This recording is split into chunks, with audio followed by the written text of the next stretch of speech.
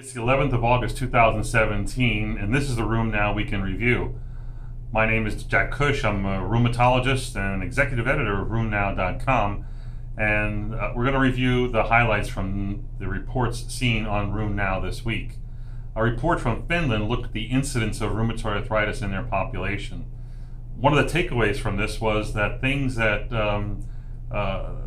we know about RA and SPA and their prevalence seems to be evolving. Atul Deodar has been teaching us the last few years that the incidence of SPA is probably greater than that of rheumatoid arthritis, and these numbers are borne out in this population-based study. They found that the incidence of rheumatoid arthritis was 41 per 100,000. The incidence of spondyloarthritis, or a looser definition of spondyloarthropathy, was close, 36 per 100,000, but probably excluded more rigid diagnoses, including reactive arthritis, which they found in 8 per 100,000. Where they're getting reactive arthritis, I don't know. Even at that low number, I'm not seeing that in my practice, but they do see more of it in Scandinavia than we do here in North America. Equal to that seen of rheumatoid arthritis is the frequency of undifferentiated inflammatory arthritis, with an incidence of 39 per 100,000. The latter part of the study actually looked at associations with P. gingivalis and antibodies to P. gingivalis, and they found those to be correlated with men, ACPA positivity, and no teeth, or loss of teeth. So I guess the takeaway message from this is go to the dentist and realize that undifferentiated arthritis and spondyloarthritis may be as prevalent as rheumatoid arthritis in the population. Another interesting study looked at a literature review to assess the issue of referral times, and specifically looked at the lag time from the development of symptoms to being referred to the rheumatologist, and then ultimately getting on treatment. And the overall numbers that we're seeing here, the average from I think 12 studies and 5,000 plus patients, was that the lag time from symptoms to receiving first DMARD was 11.8 months, or roughly a year. When you broke that down, the time from symptoms to seeing the first doctor was 3 months. And these are median numbers. From seeing the first doc and being referred to a rheumatologist was another 2.1 months, which I found actually a little surprising. From seeing a rheumatologist and then having a firm diagnosis of inflammatory arthritis or rheumatoid arthritis was 2.9 months. Is that the usual follow-up time, or does it take them that long to make that diagnosis? And then again, the overall time was almost 12 months. So again, I think there's been a trend towards improved referral times, but still there's a lot to be changed here. An interesting review looked at anti-TIF1 gamma antibodies. This is I think 155 kD protein that has been associated with dermatomyositis or myositis associated cancer patients. And interestingly, in the studies that have been done, this antibody actually has been shown to have a 78% sensitivity and an 89% specificity. This particular study looked at whether or not anti-TIF1 antibodies are seen in other rheumatic patients who have paraneoplastic syndromes, or is seen in just plain cancer patients.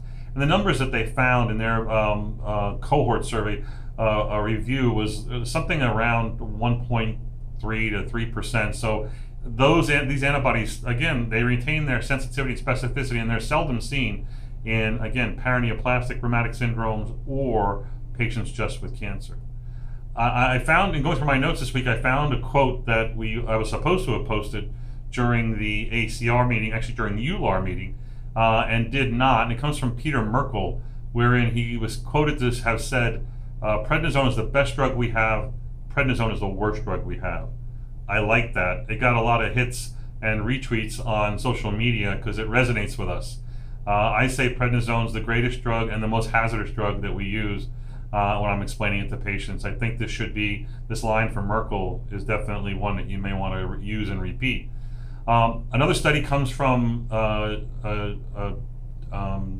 Joel Block and his group at Rush, where they actually studied their frequency of problems in hepatitis C patients who received TNF inhibitors, and they showed it was relatively infrequent that patients who went on etanercept had any problems if they had a background in hepatitis C. The caveat here is obviously that you will test patients for the LFTs and viral loads and follow them clinically while you give them a TNF inhibitor. Otherwise, the vast majority of patients can safely receive a TNF inhibitor. Tanezumab, a monoclonal antibody against nerve growth factor, and there's several of them out there that are being developed, is now being fast-tracked by the FDA as a non-opioid pain reliever for use in osteoarthritis and probably other indications. I think this is sorely needed because I don't know about you, but I have a hard time managing patients with OA of the hands, especially inflammatory OA, and my best therapy right now is very low dose prednisone, 2.5 milligrams, along with acetaminophen. That were the usual things we'd like to use in inflammatory OA. DMARDs or biologics really have no effect at all. A nice review of scleroderma and lung disease is seen and posted on the site.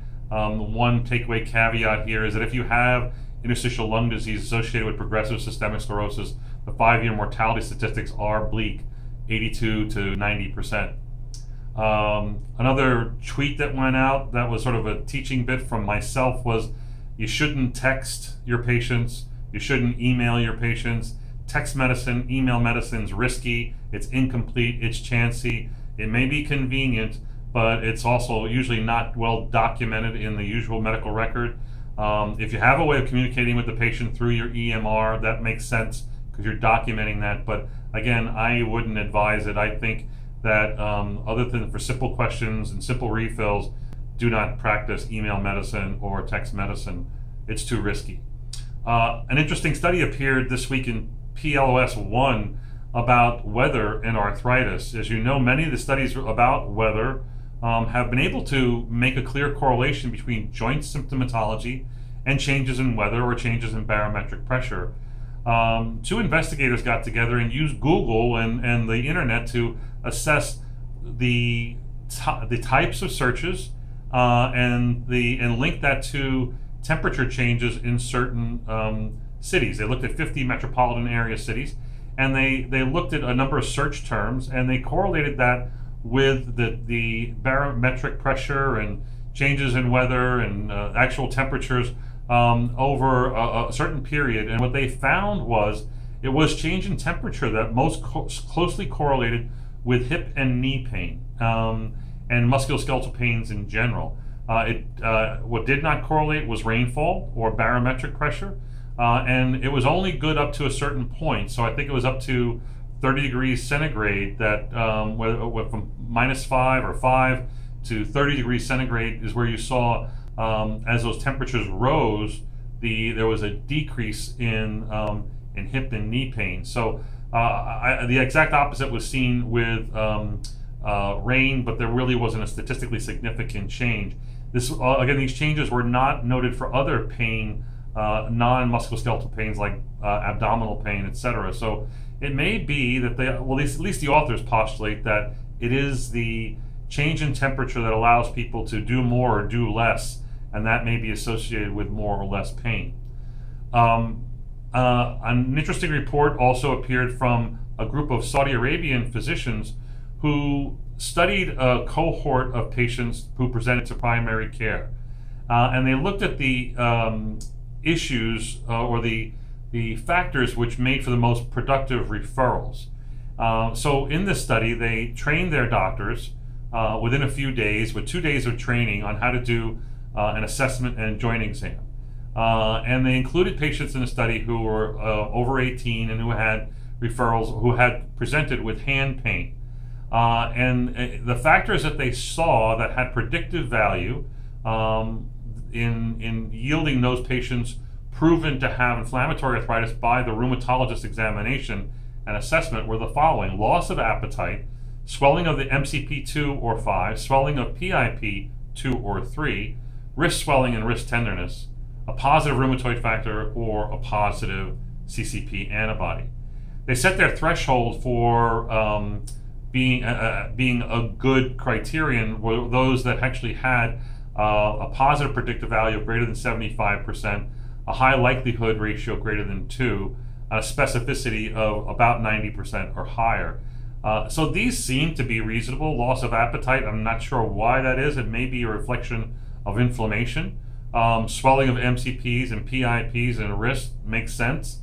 and as does the serology. So remember, the Paul Emery criteria for early referral of inflammatory arthritis included 3 or more swollen joints, a positive MCP squeeze test like this, an MTP squeeze test would also suffice, and then morning stiffness of greater than 30 minutes.